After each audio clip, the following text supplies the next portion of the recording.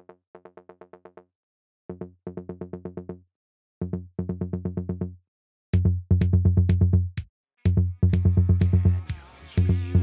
podcast, Jesse and Daniels. Rewatch podcast, Jesse and Daniels. Rewatch podcast, Jesse and Daniels. Rewatch podcast, Jesse and Daniels. Rewatch podcast. Communism is extremely cool. Communism is extremely cool. Hello and welcome back to Into Riverdale, your favorite Riverdale rewatch podcast. As always, I am 2/3 of your host, and I am not qualified to be listening to this kind of stuff. You know what it takes to become a school guidance counselor? It takes like a 6-week course, and you take a test to get a certificate. Please go see a real therapist. Daniel, and joining me is that other third, Art. Hi. Did you know that we're watching Hannibal? This is Hannibal. we're watching Hannibal now. They aped everything from Hannibal down to the typewriter noise when they do the thing, the lighting, like they even have an actress from Hannibal. That's very funny. I don't know why they decided to go so hard on Hannibal this season, but I guess that's Like, what I we're doing. don't hate it. Like visually, it looks great. The show never looked bad. It's just like you don't. It's just sort of weird because like Hannibal Mania was, you know, like when Hannibal was in the cultural zeitgeist was like, well, when was Hannibal super popping off? Like 2013? Yeah, 2013 older show, through right? 2013 through 2013 through why can't I remember names? I mean years. 2013 through 16, I want to say. Maybe 17? I know I was in college when it only got 3 seasons? Yeah, it got 3 seasons. Oh, 39 episodes total though. So it's okay, pretty big seasons, I guess. 2013 through I'm looking it up now because, you know, why not? We have the power of the internet at our fingers. Are you sure? I did hit that it came out 2013, which I'm very proud of, because that was a shot in the dark. And it was finished 2015, which sounds about right. And this is filmed, 2019, I think, is this season. So we're kind of out of the, you know, the heat of Hannibal. No one's really going crazy for Hannibal when they were filming this. I mean, yeah, I don't know, who... I just don't understand why, I feel like they should go for, another crime show? Right. Instead, I mean, but though, as I said, Hannibal is, an impeccably shot show, and they are doing a pretty good job at, aping it. Hannibal's, not famous enough. I'm sorry, but the Hannibal the TV show is not, famous enough for people to be doing, homages to it. It was with the gays, okay? Well, there you go. Maybe then that's why it's happening. Actually, you know what it might be? Berlanti was probably just man, I just love it when when murderers are boyfriends. I just love it so much. And he was just oh, Hannibal. Yeah. But we will explore all of that as we enter Riverdale Season 4, Chapter 65, In Treatment. Oh, also, I had this thought while watching this episode. I think maybe the reason they do a time skip next season is because that's the COVID season, and they just wanted to get out of COVID times. No, first off, yeah, but unfortunately, they're probably still going to be in Afghanistan times, which is, really weird. Unless they predicted us getting out of Afghanistan and into another war. What if they're fighting in Ukraine? Oh, yeah, I mean, again, I don't think they're shipping Archie to Afghanistan. I simply do not think that's happening. That's the only war that was active at the time. He was part of war.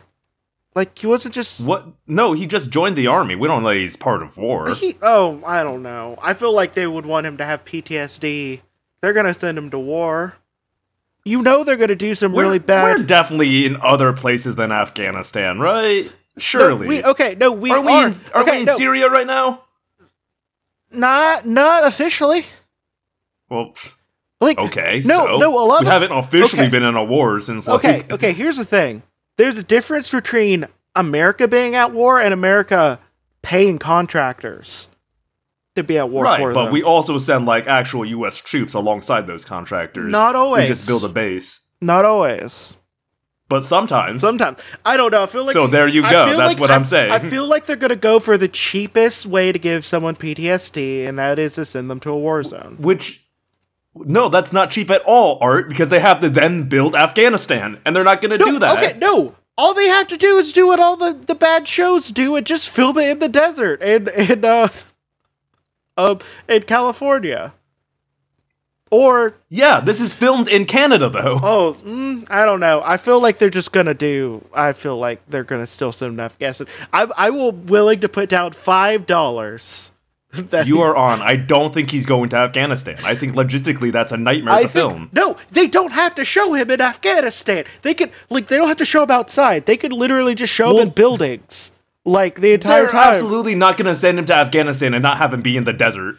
That's nonsense. Oh my and you know god! it. Oh no, I'm gonna. Ooh, I'm gonna. You're gonna owe me $5. We're not I'm looking. gonna spend that $5, buy myself a nice Starbucks. Or Okay, cool. I'm gonna spend it on probably some cookies that I ordered online. okay, sorry, we have skipped a lot of things actually Sorry. in the first 2 minutes of this show. Oh yeah. All right, so plot point 1, the tapes are back. It's just the same thing, but now it's closer to the house. Ooh, how spooky. Part 2. During that, Cheryl and Tony watched it while the creepy doll was superimposed in front of them. Like, the doll was also watching. That was nuts. And then part 3 is that college submissions are finally responding back. And Betty did not get into Yale, I believe. Her mother is letting her know. Oh, also, old Alice is back. No, old Alice. She's back in a big way. Old Alice is back. Like, I can't wait for her to just dose Adderall into her coffee. So the first thing we see from Alice motherfucking Cooper in this episode is her dressed up like the CEO of Theranos, opening Betty's mail and being like, "Oh, you didn't get into Yale? It's because you were having too much sex?" It's like not only is old Alice Cooper back, we also get her walking into some room doing some bullshit. Absolutely. Ooh. And this is in. I think I don't know what happened in the writers' room, but what is going on? She is different from last episode. Well, not only that she is, yes, but not only that, but how is this a plot point when last season she was busy giving away Betty's college fund, something that's traditionally pretty important to go into college, and 2 selling their house, causing a lot of stress and distraction. You know how much time Betty spent trying to get her mom out of a cult that she could have been studying? It was the entire year was all she was doing was trying to get her mom out of a cult. And now she's gonna turn around and say, "How could you not get into college?" It's because I was trying to get you out of a cult, Mom. Maybe she has some trauma going on with her mom being in a cult. Right? Even if she did, that's where all her time went last year. It wasn't when she was fucking Jughead, although she did in the sex bunker. It was, things like kidnapping you and tying you up in the sex bunker that took up all of her time. Yeah. This is also nuts. Also, yes, sorry, Mr. Honey has said that the school guidance counselor, which is very important, this is the school guidance counselor, I want to reiterate, is having extended hours to help students with their college applications and also, I guess, the trauma of living in Riverdale. And her name's Mrs. Burble. So Betty has come to have an appointment with Mrs. Burble to talk about her mother's behavior. But as she sits down and is offered a skit scat, which is, oh boy. Which is the actress who plays both Zoe from Firefly and the wife to the Oh shit, is that Gina Torres? Yeah. I did not recognize her at all. And she was in a lot. She was the I forget everyone's name except for Will's and Hannibal's, but she was the wife of Lawrence Fishburne's Jack. Oh, who she's actually married to in real life. Yeah, because goddamn, Lawrence Fishburne is lucky. Man, I would love to be married. Yeah. Oh, I had no idea that was Gina Torres. That's really cool. Yeah. Which is why they're doing Hannibal so hard. It has to be look at this shot right now. With no one from Riverdale in it, it looks like a shot from Hannibal. Yeah. Well, good to know that this is going to be a major character because you don't just hire Gina Torres for a one-off. No.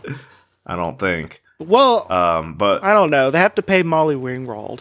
So actually, I think that money ran out. Yeah. Based on this episode, I think that money has dried up. Yeah.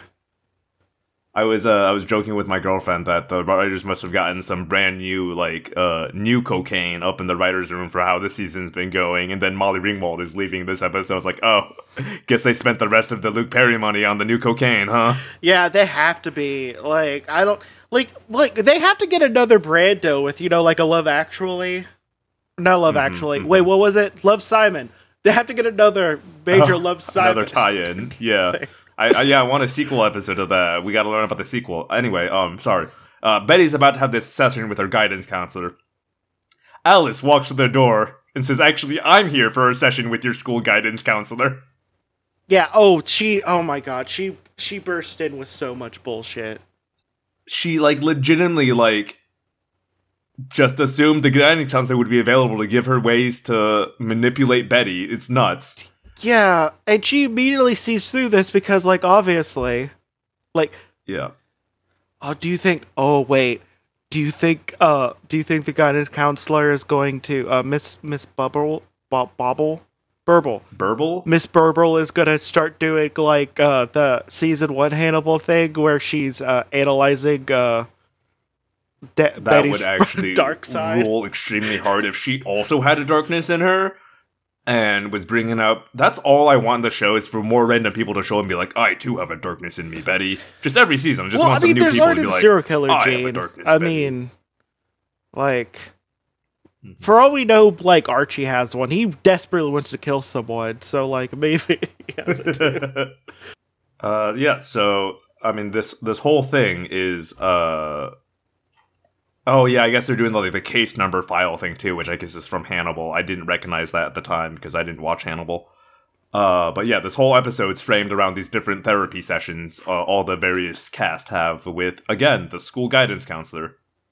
I paused to look it up, qualifications to be a guidance counselor in New York, and it is you take a 6-week course or something like that, and then you have to pass a test.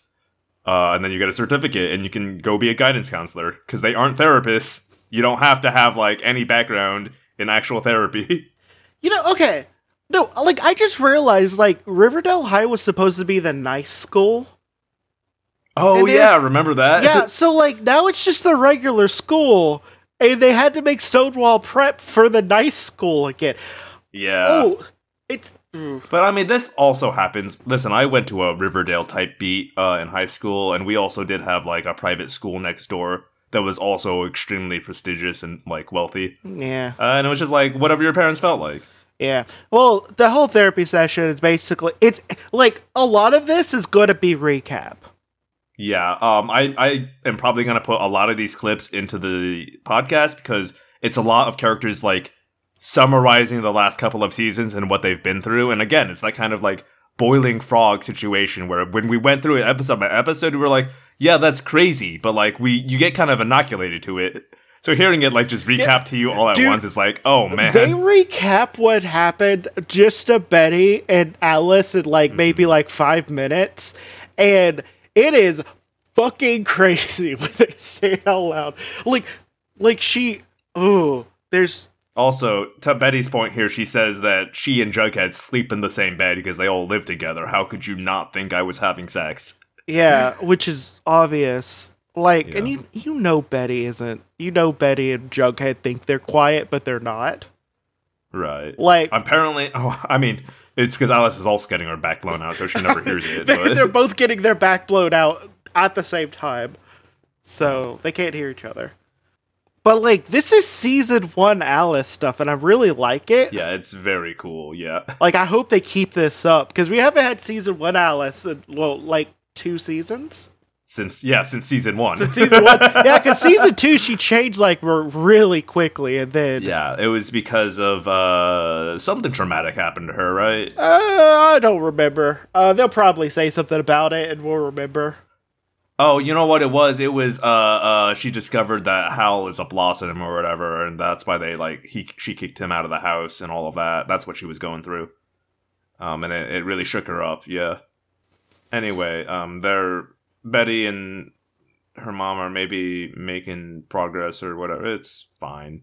they're talking about their feelings or whatever. Yeah, I don't know about this Burbles character. There's something about a psychiatrist that, like, not a school guidance counselor, excuse me. The whole, like, measured tones while they analyze your behavior makes me suspicious in a TV context. But then we get to the kind of core of Alice's neurosis, which is that she's already, lost her first child in Charles, and that she sort of lost Polly first to Jason and then to Occult. And so now Betty's kind of like all she has left, and that's why she's trying to control it. Whatever. Still don't super care. I do like that line right there. I love you too, but that's not an apology. Yeah, which is honestly just like a really good thing to say. The horrible, unhealthy things you've done. How you keep us. Oh, if this were 2014, this would be doing numbers on Tumblr. Oh my god. Ooh. It would be. But yeah, saying I love you isn't an apology. Oh, and here it comes. Alice pulled a Lucille Ball. Oh. I love all my children equally earlier. I don't care for Alice. Or I don't care for Polly. Oh no, I love it. That's like, I love you too. I know, I love you more. I love you the most. And then she storms out. It was, she kept on being like, but I love you, Betty. And Betty's like, yeah, well, and this is like, so I need him. It's like, well, yeah, well, Polly's been through a lot. She needs you too. She was like, well, I love you more than Polly. And then she's like, oops, I said that out loud. Gotta leave. Well, obviously, she barely shows up. Yeah. Hey, where's Kevin's dad? Where has he been? Where is former Sheriff Keller? Something else I do want to bring up that I noticed this time around that I hadn't noticed when we last met this character. Archie's in science class, so it's Dr. Phylum, which I'm assuming is an existing Archie character. Probably. But the implication of his name being Dr. Phylum is that he's a high school science teacher with a PhD. Also, he's wearing a lab coat for no reason. Yeah, which, he wears that as like a power play. Maybe it reminds him of all the research he could be doing if he weren't teaching high school science. What if they try to do Breaking Bad in season 5 and if Dr. Phylum breaks bad, I would watch 11 seasons of that. Dr. Phylum and I don't know, give Kevin something to do. I don't know. Maybe he could make I mean, it can be Archie. It could be. That's fine. Well, I don't know. See, okay, here's the thing. You need someone that's easily manipulated and controlled. Okay. And I mean, that's kind of Archie's whole niche. Here's the problem, I think, with that. Mm-hmm. Like, while Archie's very easily manipulated, like Jesse in the show in which you were watching this, was someone who's easily manipulated, but has was actually really, really smart, street smart, and is very adaptable. Was he actually street smart though? It feels like he was. I don't know, maybe. But like there was. I don't know. Maybe I just like he certainly had more street smarts than Walt did, but like he was just sort of a bum. Like, what did he bring after the initial hooking him up with Crazy 8 as a dealer? He helped him shop for science supplies at like Home Depot. Like, well, to be fair, he was a really quick learner. Like, he was able to make like meth almost as good as Walt. Like pretty quickly after like making like a couple of batches with him. So like he's not dumb. That's not why Walt kept him. Walt kept him around because Walt could bully him. Like, that was the whole impetus of keeping Jesse around, was it made Walt feel big. Yeah.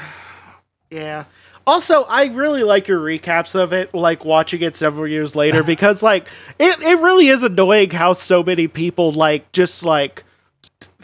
Yo, it's nuts that anyone didn't see Walt immediately as a bad guy. Dude. Like, even when I first saw it in 2010 or whenever it came out, I was like, yeah, Walt's a bad dude. Yeah, Walt's been a bad dude. No, like, I realized he was bad, like, in the first episode where, like, someone was making fun of his son, and he went and got, like, something to beat the kid with. Like, first or second season. It was first or second episode. That was like the third episode. He didn't get, he, like left and then came back in and then just kicked the guy in the leg super hard. He didn't actually bring something with him, I don't think. Yeah, but like, he was shown to be kind of a shitty person very early on. Right, yeah. Initially, a lot of his shitty behavior was like at quote unquote justified people. Like, like he cussed out Bogdan, and Bogdan was like his shitty boss. He hit those kids, but those kids were making fun of his disabled son. But like, even then, there were like a lot of like. There were a lot of like little things, especially now as a 30-year-old watching it. I'm like, oh yeah, those are all red flags. But even as like a early 20-somethings watching it when it was coming out, I was like, yeah, he seems like there seems to be like a complicated thing going on where sometimes I do think that's justify what he did, but overall, like definitely this is a bad dude. Like the show does not take any subtlety in showing like this is going to be like a Shakespearean tragedy type beat. He's going to ruin himself because he can't stop himself, and that's the tragedy. Yeah, I think Vince oh my god, McGillen. I cannot remember names. Yeah. Yes. Yeah, but like, Vince Gillian. Vince Gillian, like, said pretty early on, like after the first season, like it's about a guy who is okay turning into the worst possible version of himself. Yeah, pretty infamously, they just kept like raising Walt's level of awfulness to try to like get people to understand he's the bad guy, and it famously just kept not working. And okay, sorry, we can't talk about Breaking Bad is a good show, but also people are really bad at media analysis. Media analysis, Dr. Philo is basically sends Archibald Andrews. Yes. Archibald, as they say, to speak with Miss Burbles. Yeah, because he was sleeping in class. And I actually at this point was like, wait a minute, didn't Archie drop out? No, I think also I think he's doing the last year just so he can have a diploma, and that's it. Because his dad wouldn't want him to drop out. Yeah. Regardless of all that, she just brought up because he says he needs to stay in town, and she says to take over Andrew's construction. Hey, who's running your dad's company right now? I feel like you would have maybe like one of the foremans take over. Maybe, I guess. It seems weird that like Archie wouldn't like step in, but I guess he's got his community center or whatever. Yeah. Anyway, he says no, he has to stay to clean up the town. Like, relax, Batman. Yeah. Which is a fine thing for me to say, because he literally says, I learned about superheroes in comic books, and I think they're real neat.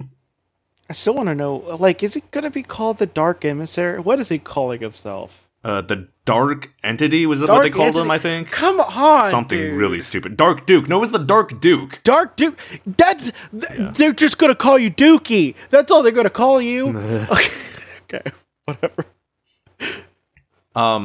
But Burbles notices, like he's got cuts on his hand and stuff. He works in a gym, so, I wouldn't think that's weird, but she does.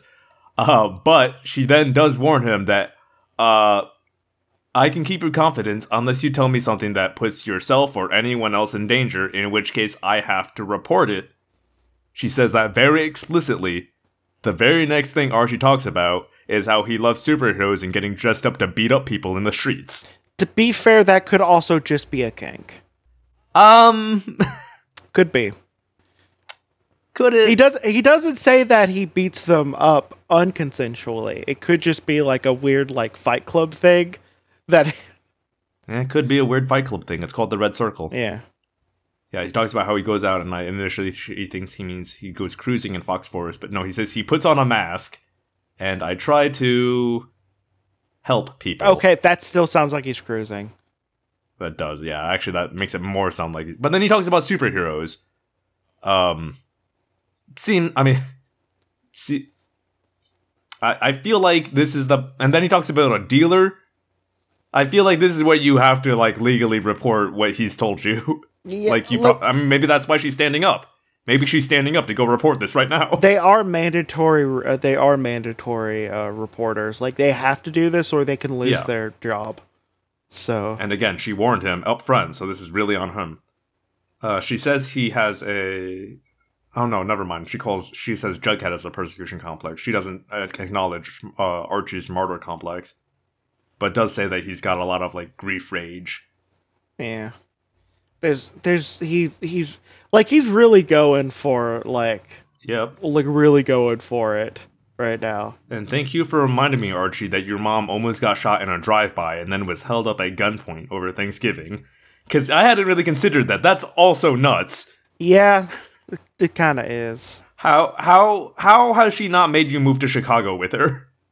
Yeah, I feel like Because like I would move to Chicago. because you know when it's like, oh, this town had a serial killer, this town has a lot of gangs, you know, then you're like, well, it's dangerous, and I would like you to move out, and because I think it'd be safer with me. Fine, you know, he doesn't want to. That's his choice. He's almost an adult. When your home gets shot up in a drive-by, it's no more, oh, let's have a discussion about it. It's no, you and me, we're leaving for Chicago right now. Yeah, I feel like I would just leave. I do not care how much my child would resent me for it. I'm not living in the town where he's getting shot up by gangsters in actual drive-bys. Okay. Here's the thing. He does say later on he is 18, so he would technically have a say in it a little bit. I guess legally, I would still force him I don't know to. that Archie has got the backbone. I would though. still Yeah, force I him feel, to. Yeah. But- Yeah, like... I mean, Archie doesn't own this house. So, like... No. Although, as it turns out, that doesn't matter because he can easily sleep in his gym. Yeah. He's breaking up with his mom right now because they can't afford to keep Molly Ringwald on for too many more episodes. Yeah. Basically, his little session helped him realize that... what Spider-Man realized, you know, issue 1, that you gotta wear a mask to protect those you love. And so he's breaking up with his mom. He's gonna go sleep in the gym, and that way she won't be in danger from when, you know, he antagonizes the men with guns. Yeah. Thank God that, you know, criminals would never use someone's mother as leverage to get you to do what they want. Yeah. Simply moving out is enough. This will help. So Archie makes another insane-looking flyer. Hire a graphic designer, my guy. I'm tired of your shitty flyers. Yeah, he's really like he's not like graphic design is my passion level bad, but like he's like just a step above it. Like he is. It's an upgrade from his Red Circle days where it looked like a literal ransom letter, but it's like a shitty band flyer. Yeah. Also, he's making a hotline and he's recording a message. I don't know who that hotline's for, because the idea is like, oh, if you're too scared to go to the police, you can come to me. But, like, certainly if there's someone dangerous enough that they will retaliate in a way the police cannot stop, I'm not going to then go to some random guy who owns a gym. I'm sure they can retaliate much harder against that guy. Yep. But Archie does the literal Spider-Man thing where he drops the mask in the trash can and is hanging half out.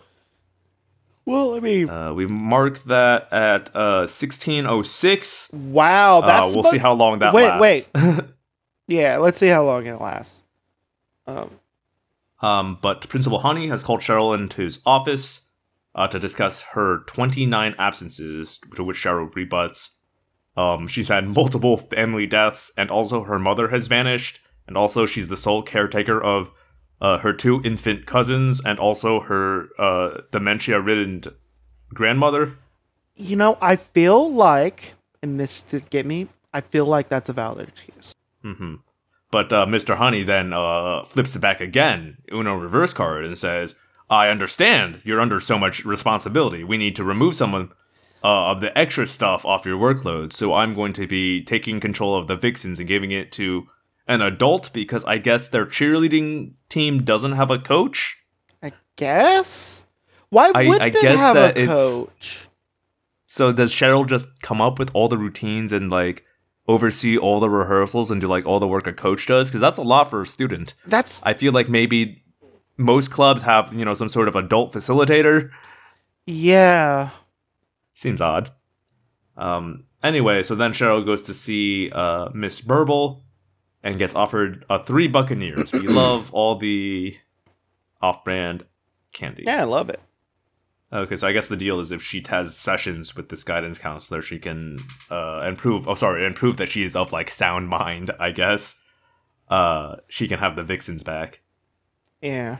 Which is, I feel like I would drop that by the wayside, especially if you think you're being haunted by your dead twin or dead triplet.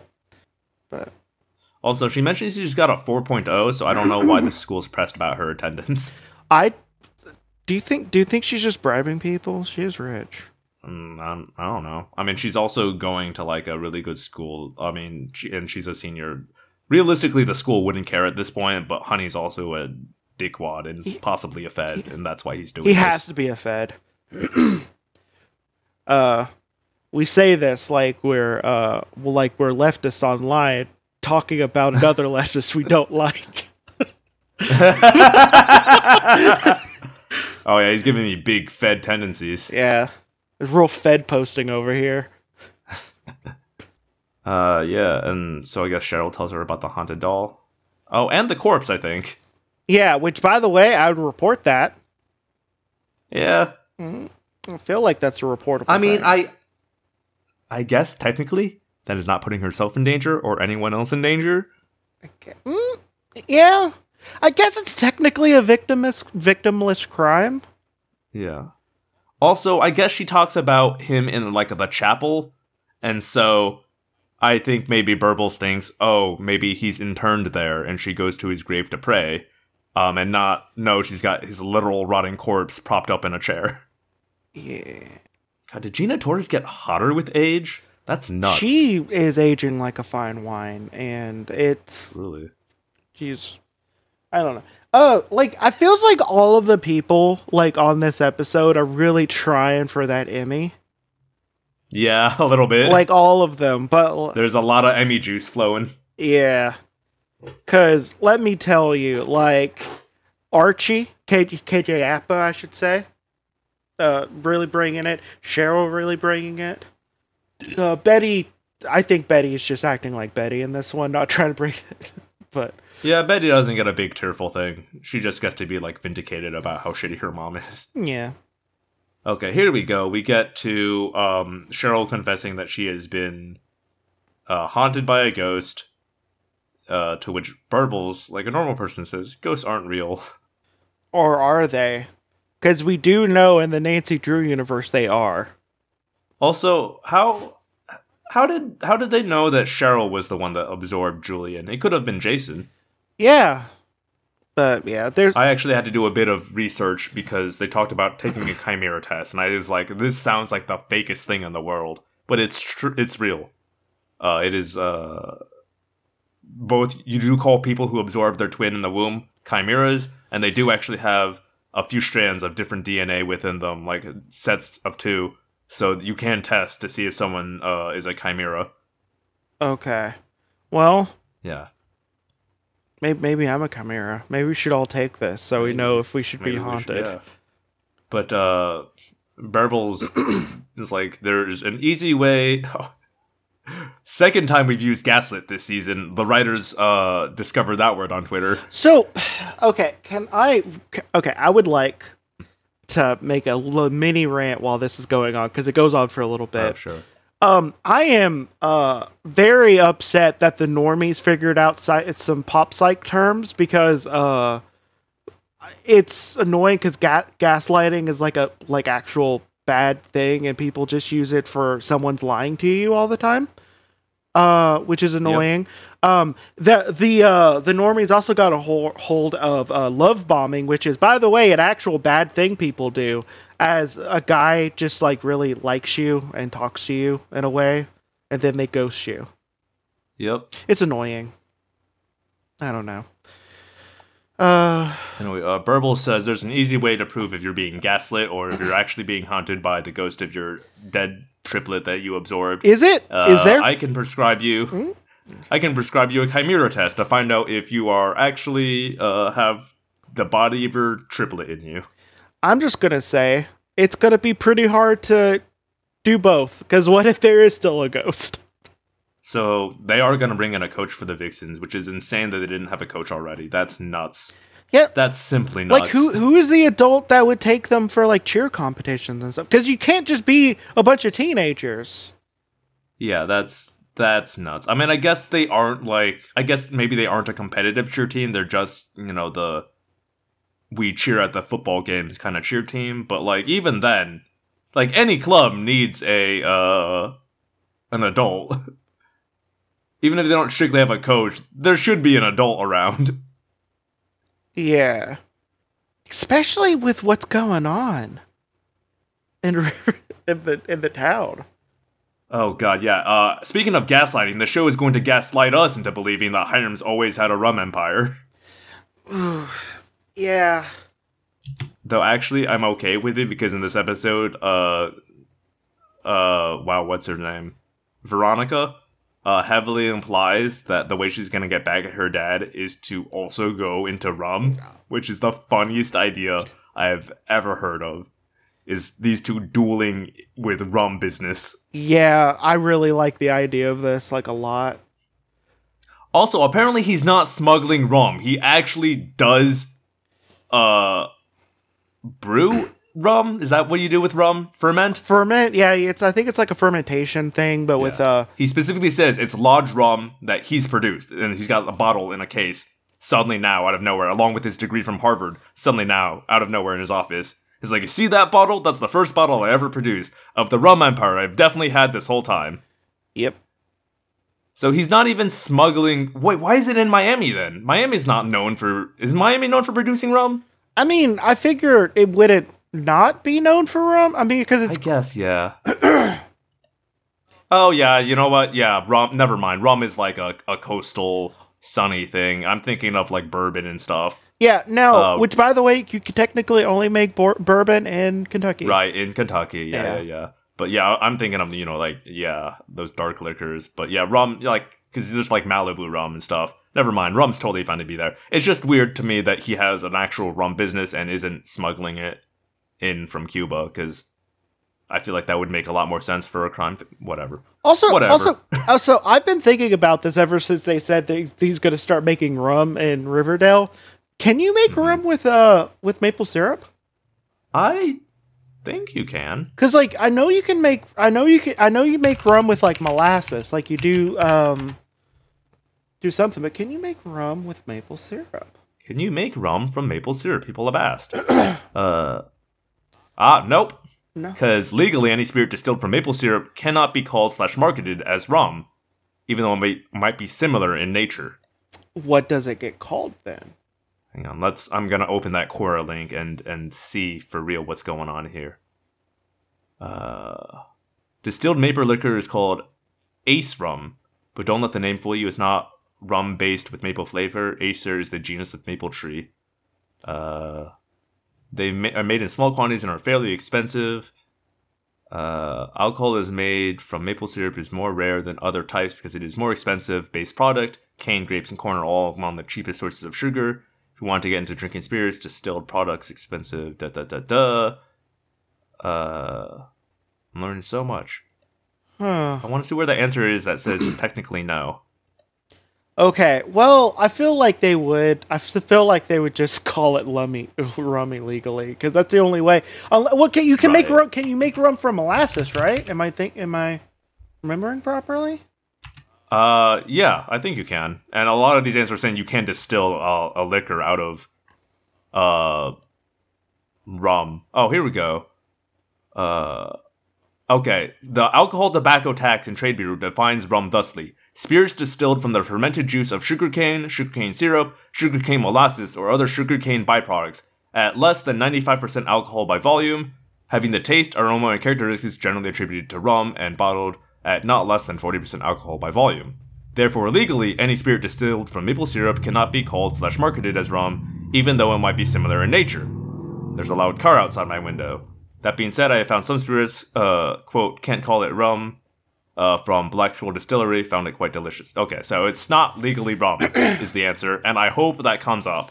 I hope one of them starts using maple syrup and gets hit with a lawsuit because they're selling it, advertising it as rum. Because what I was thinking was going to happen, and this is a prediction, that the other Blossoms wanted to sell the maple syrup to Hiram Empire. Oh, they you can know what?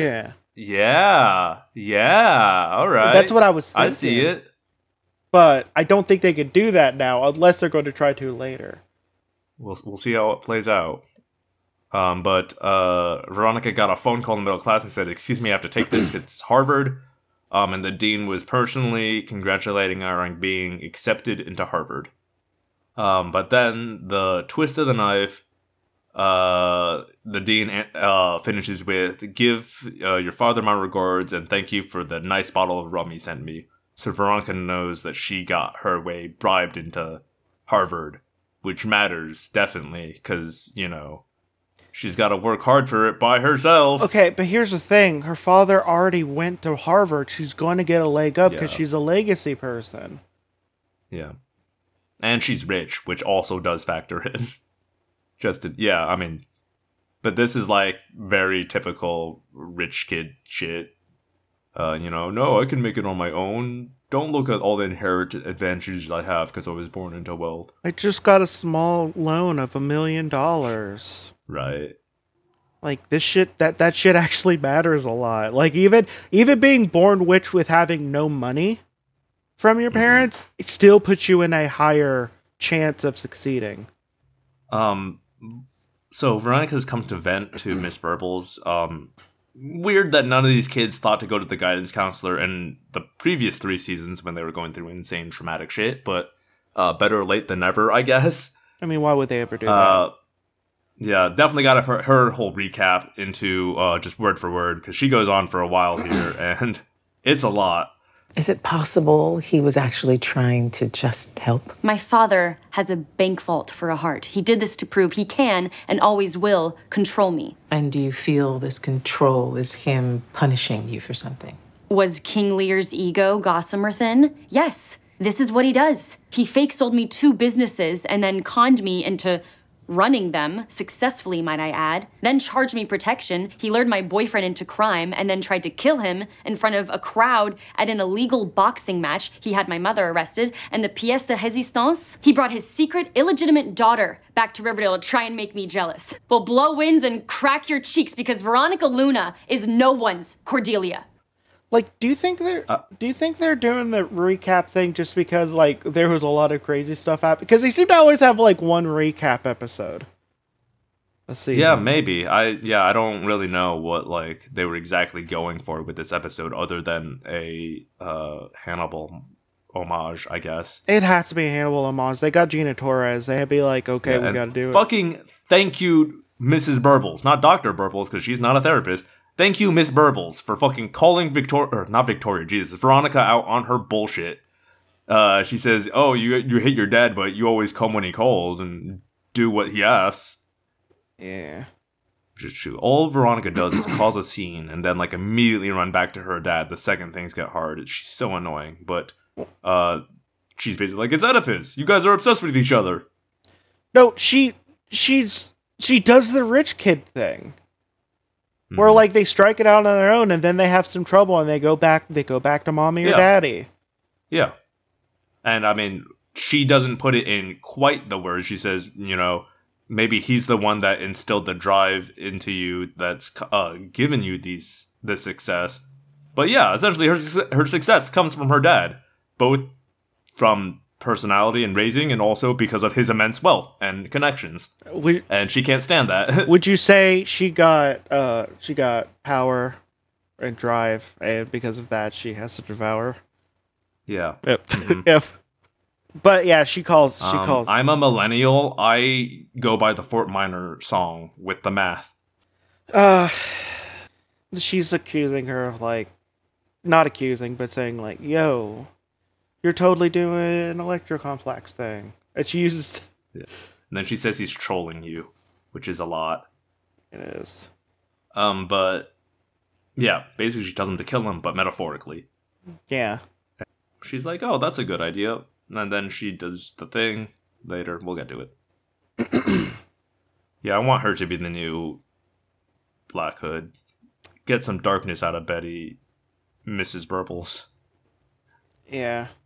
Oh, it'd be great if Betty did become the Black Hood. What if there's always a Black Hood from now on? Yes.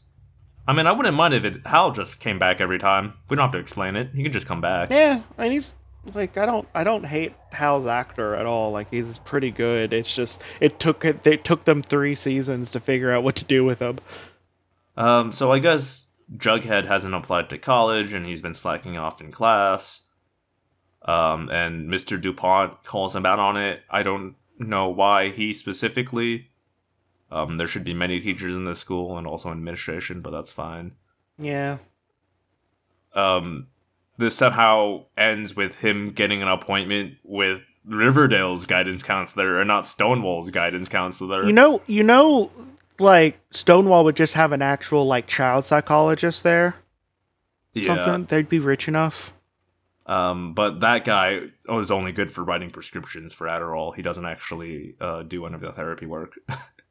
But yeah, so Jughead's now going to have a session for some reason with Miss Burble. God, I hate Jughead. So she broaches the subject of, Mr. Keating died at your school, I heard. And Jughead's like, died? Oh, no, he was murdered by suicide. Mr. DuPont and all the students, they convinced him to jump. Like, it's a lot. Jughead needs to get out of his own ass. Like, he hasn't been fun since season 1. Like, and they're doing it because my grandfather created the Baxter Brothers. He sounds not to be like disparaging to people with delusions, but he sounds like he's having a delusion. He sounds like he's got schizophrenia. He sounds very delusional, like, right now. Like, yeah, like, this is something that she should be reporting to someone. But she says that he has a persecution complex and is chasing windmills. To have an excuse to neglect trying, basically. Which he definitely does have a persecution complex. He does, you're right. We've seen it. But basically, if you give up before you try, then you haven't technically failed, is what she's getting at, Jughead's doing. Jughead's afraid to try in the world of, upper class, rich people with talent. Or not talent, but because he has the talent to be in that arena. And he's afraid he doesn't have that talent, and he's gonna try and fail. And that's gonna prove that he's never been good enough. Also, she points out that, hey, maybe your dad feels weird about you trying to redeem his abusive alcoholic father into some sort of martyr hero. Do you think maybe that's why you two have been having issues? Yeah. Actually, the more I think about it, him and Archie have a lot in common. They both have this, like, drive to be the most important person. Except Archie just wants to do something about it, and Jughead just wants to whine. So then she brings up how, FP, started out poor and with not much and then became sheriff and all of this. And again, I just want to reiterate, for those listening at home that we do know FP became sheriff through bribery and blackmail. Just want to throw that out there one more time. Yeah. As the show continues to try to pretend like he got this because he earned it. Bribery and blackmail, everyone. Bribery and blackmail. Yep. Yeah, so she teaches Jughead empathy, and then he goes and hugs his dad. Hooray. Yeah. I truly have no idea where this season's going. Yeah, like, I mean, they're keeping us on our feet. Like, I thought they were gonna... I'm entertained. I just don't know where this is going. Like, I just thought they were gonna have, like, at least another episode showing what Charles and Chick are up to. Oh, yeah. I would like to come back to that. Yeah. Because, like... I'm sorry. I feel like they need, like, a bad guy. Okay. They got me, Art. You know how I was complaining about how a high school guidance counselor really only needs, like, a 6-week class? She does say here that she is overqualified for this position, so maybe she does have a couple of degrees. Well... Alright, Berlanti, you got me this time! Gina Torres is also overqualified for this role, but, the check clears, so we do what we gotta. Yep, so Jughead stops back home, and when his dad gets home, he gives him a big old hug and says, I'm sorry for being a bad kid. I love you a lot, Dad. This is gonna change nothing about how I act for the rest of this season. Abso-goddamn-lutely. This is the one time you're going to see any empathy from me, Dad. So cherish this moment. Then Betty gets home from somewhere, and Alice is busy making dinner, and they have a little heart-to-heart here. Again, Alice's new look stunning. She truly looks like she's the CEO of Theranos. The same swept back hair, same turtleneck. I don't remember this. All right, so yeah, so Betty's going to go help set up the table, and then she notices there's a letter on the table from Riverdale. I guess maybe that's supposed to be Riverdale U. I can't imagine it's supposed to be the high school, but it's the point is that it's unopened. She didn't go through her mail this time, as a show of respect. And then underneath that is, I gotta pause on this. It is a check for $5,000. From who? Alice. From Alice. Oh. To replace the college fund. $5,000 gets you like a week in the dorms. $5,000 is enough for maybe half a semester and not even the dorms. Yeah, that is not, as far as college goes, not really making a dent. It's more of a symbolic gesture, I guess, than anything. I don't know. If I knew I had a college fund and my mom pissed it away on a cult, I would maybe still. I don't think this would be enough for me. Personally, I might still be resentful, but Betty seems to have forgiven her mom and appreciates the gesture. I don't know. I'd still be like real. I'd still think she's real sus. Yeah, 5,000. Not a lot as far as college goes. Just what I'm saying. To be fair, it's not even a lot to go if she's just getting her own. If she's just like renting a place, like that's a couple months worth of rent and bills. Yeah. But Archie gets a message on his hotline. A kid thinks that the man down the hall beats his mom, and Archie gets so mad he snaps his pencil, and then, sorry, we are at 3648. So from 1606 to 3648. 20 minutes. That's how long it took Archie to take up the mask again. Yep. I fucking love this scene. Tony is reading animated horror at Pops, because of course, where else are you going to read a book at this time of night? Yeah. And Cheryl flounces in and says, "I've got the results, TT."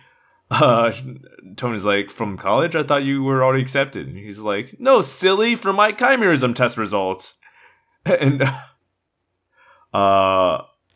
she says, "Promise me no matter what of the contents, you'll still love me," or something. And Tony's just like, "Cheryl, I have no idea what the fuck you are saying, but I love you no matter what." Yeah.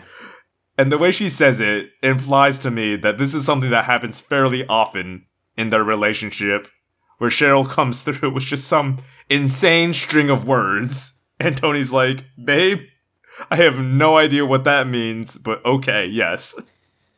Like, what has happened to Tony Topaz? She used to be like more of a character. Now she's just basically like like almost like a purse to Cheryl. Like she's just around. Well, in the universe, it's because her back's getting blown out so fucking hard. Out of universe, it might have to do with the pay issues. Maybe. But yeah, she's definitely getting her back blown out, because that's the only way she's dealing with Cheryl's bullshit. Yeah, there's no other way someone's that chilled out unless they're getting their back blown out regularly every night. Yeah. So then we cut to Hiram coming to his office, and Cheryl's all sprawled out there drinking some rum. Hiram's mad because he just got a call that Veronica turned down Harvard. And then this is Veronica being like, "I realized I have to destroy you, Dad, so I'm gonna go to Yale, and then I'm gonna destroy you. But in business, I too am going into the rum industry, and I'm going to economically ruin you." She's gonna pull in America. From your long-standing rum business that we all know and love. I guess she's just gonna let him have the private prison, though. Actually, it would be even funnier if she got in the private prison. I'm gonna open up a private prison. Oh god, you know what? That's why Art, I just realized that's why they invented the rum business for Hiram.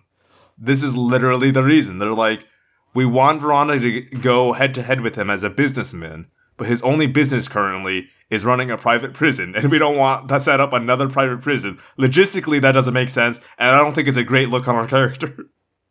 So they had to give him a new business. Oh my god, like really, ugh. Because his two businesses are dealing drugs and a private prison, and they can't have Veronica do either of those. He has to have a legitimate business, so she does. Oh my god, that's so fucking funny. Fuck the show. I love it. They definitely came up with the idea that Veronica should go into business against Hiram first, and then worked backwards to how she comes to this decision and what it means. Yeah. She was just like, according to my high school guidance counselor, I should kill you. But not like literally. I'm gonna kill you in business. I'm gonna have to kill That's you nothing. politically and also economically. There's two of me now. Yep, she says, this bottle I just cracked open is much nicer than the stuff you've been making recently, but my rum will be even better. Then she leaves, and that's when Hiram realizes the bottle of rum in question is his very first bottle that he kept in that case. Like, you know, she would have snuck some of that, and the first... Meanwhile, Jughead has written his draft for the Baxter Brother competition, as well as applied for colleges. But meanwhile, he's also been researching about authors. All the authors from the Quillen Scribe, or Quillen Skull, or whatever, secret society that Mr. Keating was in. Yeah. From Mr. DuPont's year. All of them have died in mysterious accidents, except for Forsyth 1 and Mr. DuPont. What could that mean? God, when Betty says, or murderers, Jughead looks so turned on. Yeah, they definitely blew each other's backs out right after this. They're just like, oh, murders! And then the closing stinger is all of them lining up for a mugshot as the two shitty students from the Dead Poet Society identify them as the three suspects they saw on the night that Jughead died. So we then just automatically know that Jughead's not dead and this is a frame job. But alright, thanks for blowing your load, Riverdale. 8 episodes in, that's longer than usual. Yeah, I still don't know what, they're not doing enough to make me interested in figuring out why Jughead is dead. Like, at least with the Black Hood thing, like, it actually kind of kept me interested until they did the Chuck stuff. But, you know, like, I was a little interested. Like, yeah, but this, I don't know what this episode's doing. It's like, it's enough to keep me watching, but like... Yeah. I don't really see clearly the direction. Again, we're still... Well, I guess what I'm trying to find is the point where all these storylines are going to finally intersect again, and I can't see that yet. They're still all doing their own thing. Yeah, like, I have no idea how Archie's stuff is going to intersect at all, because, like, it seems like we're mostly done with the gangland stuff that they were doing. Mm-hmm. So, what else are they gonna do? We're gonna have to watch and find out. Yeah, I guess so. In the meantime, do you have anything you'd like to recommend to our listeners? I started watching the Dead to Me. It's a Netflix show. It has Christina Applegate and Linda Cardellini as like kind of like the main people, and it has Cyclops Marston. James Marston? Yes. I did not realize he was Cyclops. He is Cyclops, yep. All right. Well, his eyes were covered for most of the movie. That might be why I didn't recognize him. I mean, yeah, I know him as Spike. We all do. Yeah. But it's about a widow whose husband died by hit and run. And it's her dealing with stuff and her finding out more and more about her husband's life.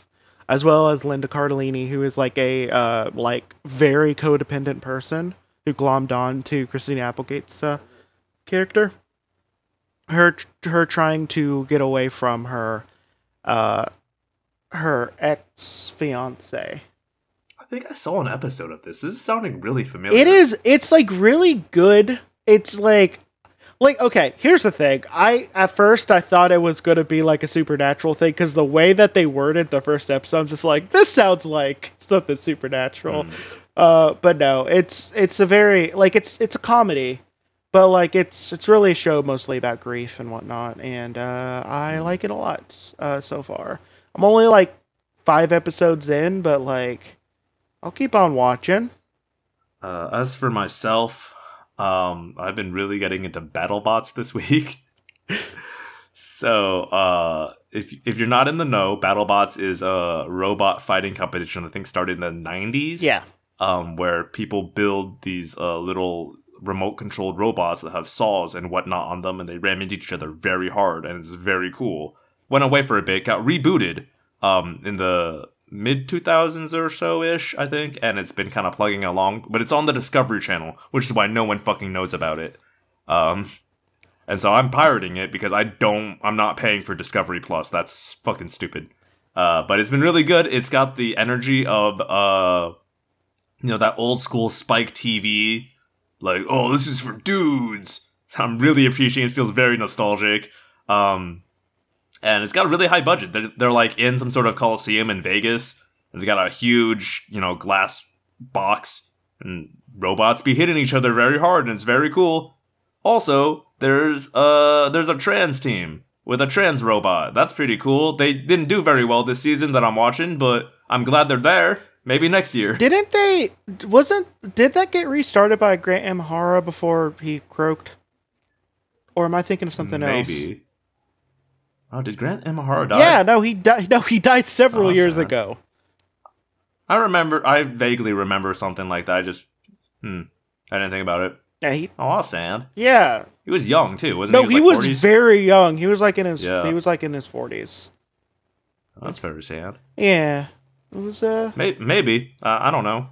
It seems pretty cool though. Yeah. I remember you posting something about like this grown man just like completely destroying it at your life. So it, along with being very like the energy is very like ooh guy stuff. That means they aren't. This isn't America's Got Talent, all right. There's no like happy feel good stories about people overcoming adversity. We're here to see robots brawl. So that will mean sometimes they do things like, and here comes the new 14-year-old rookie. With his family, and you can see on that bot, they've all painted the hands of their family members on that bot. This is his first time piloting in this venue. It's very exciting. And he's going up against, and it's like their version of The Undertaker. He's like the favorite to win the whole thing, destroys bots regularly, has like the highest win-loss rate of any bot on the scene. They're like, all right, here we go. Let's check in with our analyst. And the analyst is like, it's not good, Jim. That bot's badly built, and that Tombstone is going to tear it apart. And I can't wait to see it. And then, this like 60-year-old dude drives his Superbot and like trashes this 14-year-old, and it's hilarious. I can't wait to see that child cry, Jim. Right, essentially. Yeah, there were the MIT one was there were like a family that were trying this like dual bot approach because the rules are it's just a weight limit. You can't go over 250 pounds. So they had two, 120-pound robots instead of one, like 200-pound robot.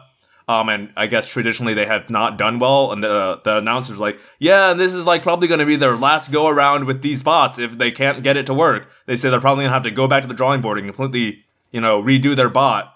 So they'd really like to get a win here. And then they go against these MIT guys that have like this super bot that fucking 2 seconds, literally. The match started, went boom, hit 1, that's out. Boom, hit 2, that one's not working anymore. Match over. It was so fucking good. I am very glad that there's no balancing in this at all, and it's just like, oh no, yeah, no, we're gonna ruin someone's life. Oh yeah, it's very good. Well, it sounds real fun. I can't wait to also perhaps maybe pirate it at some time in the future. You get what's on the tin. If you're in the mood to see a robot hit another robot very hard, that's where you go. All right, but I believe it's my turn. Yep. So I'm gonna kill you, Art, but like not actual. I'm gonna kill you in business. Oh, in my rum business. Okay. Bye.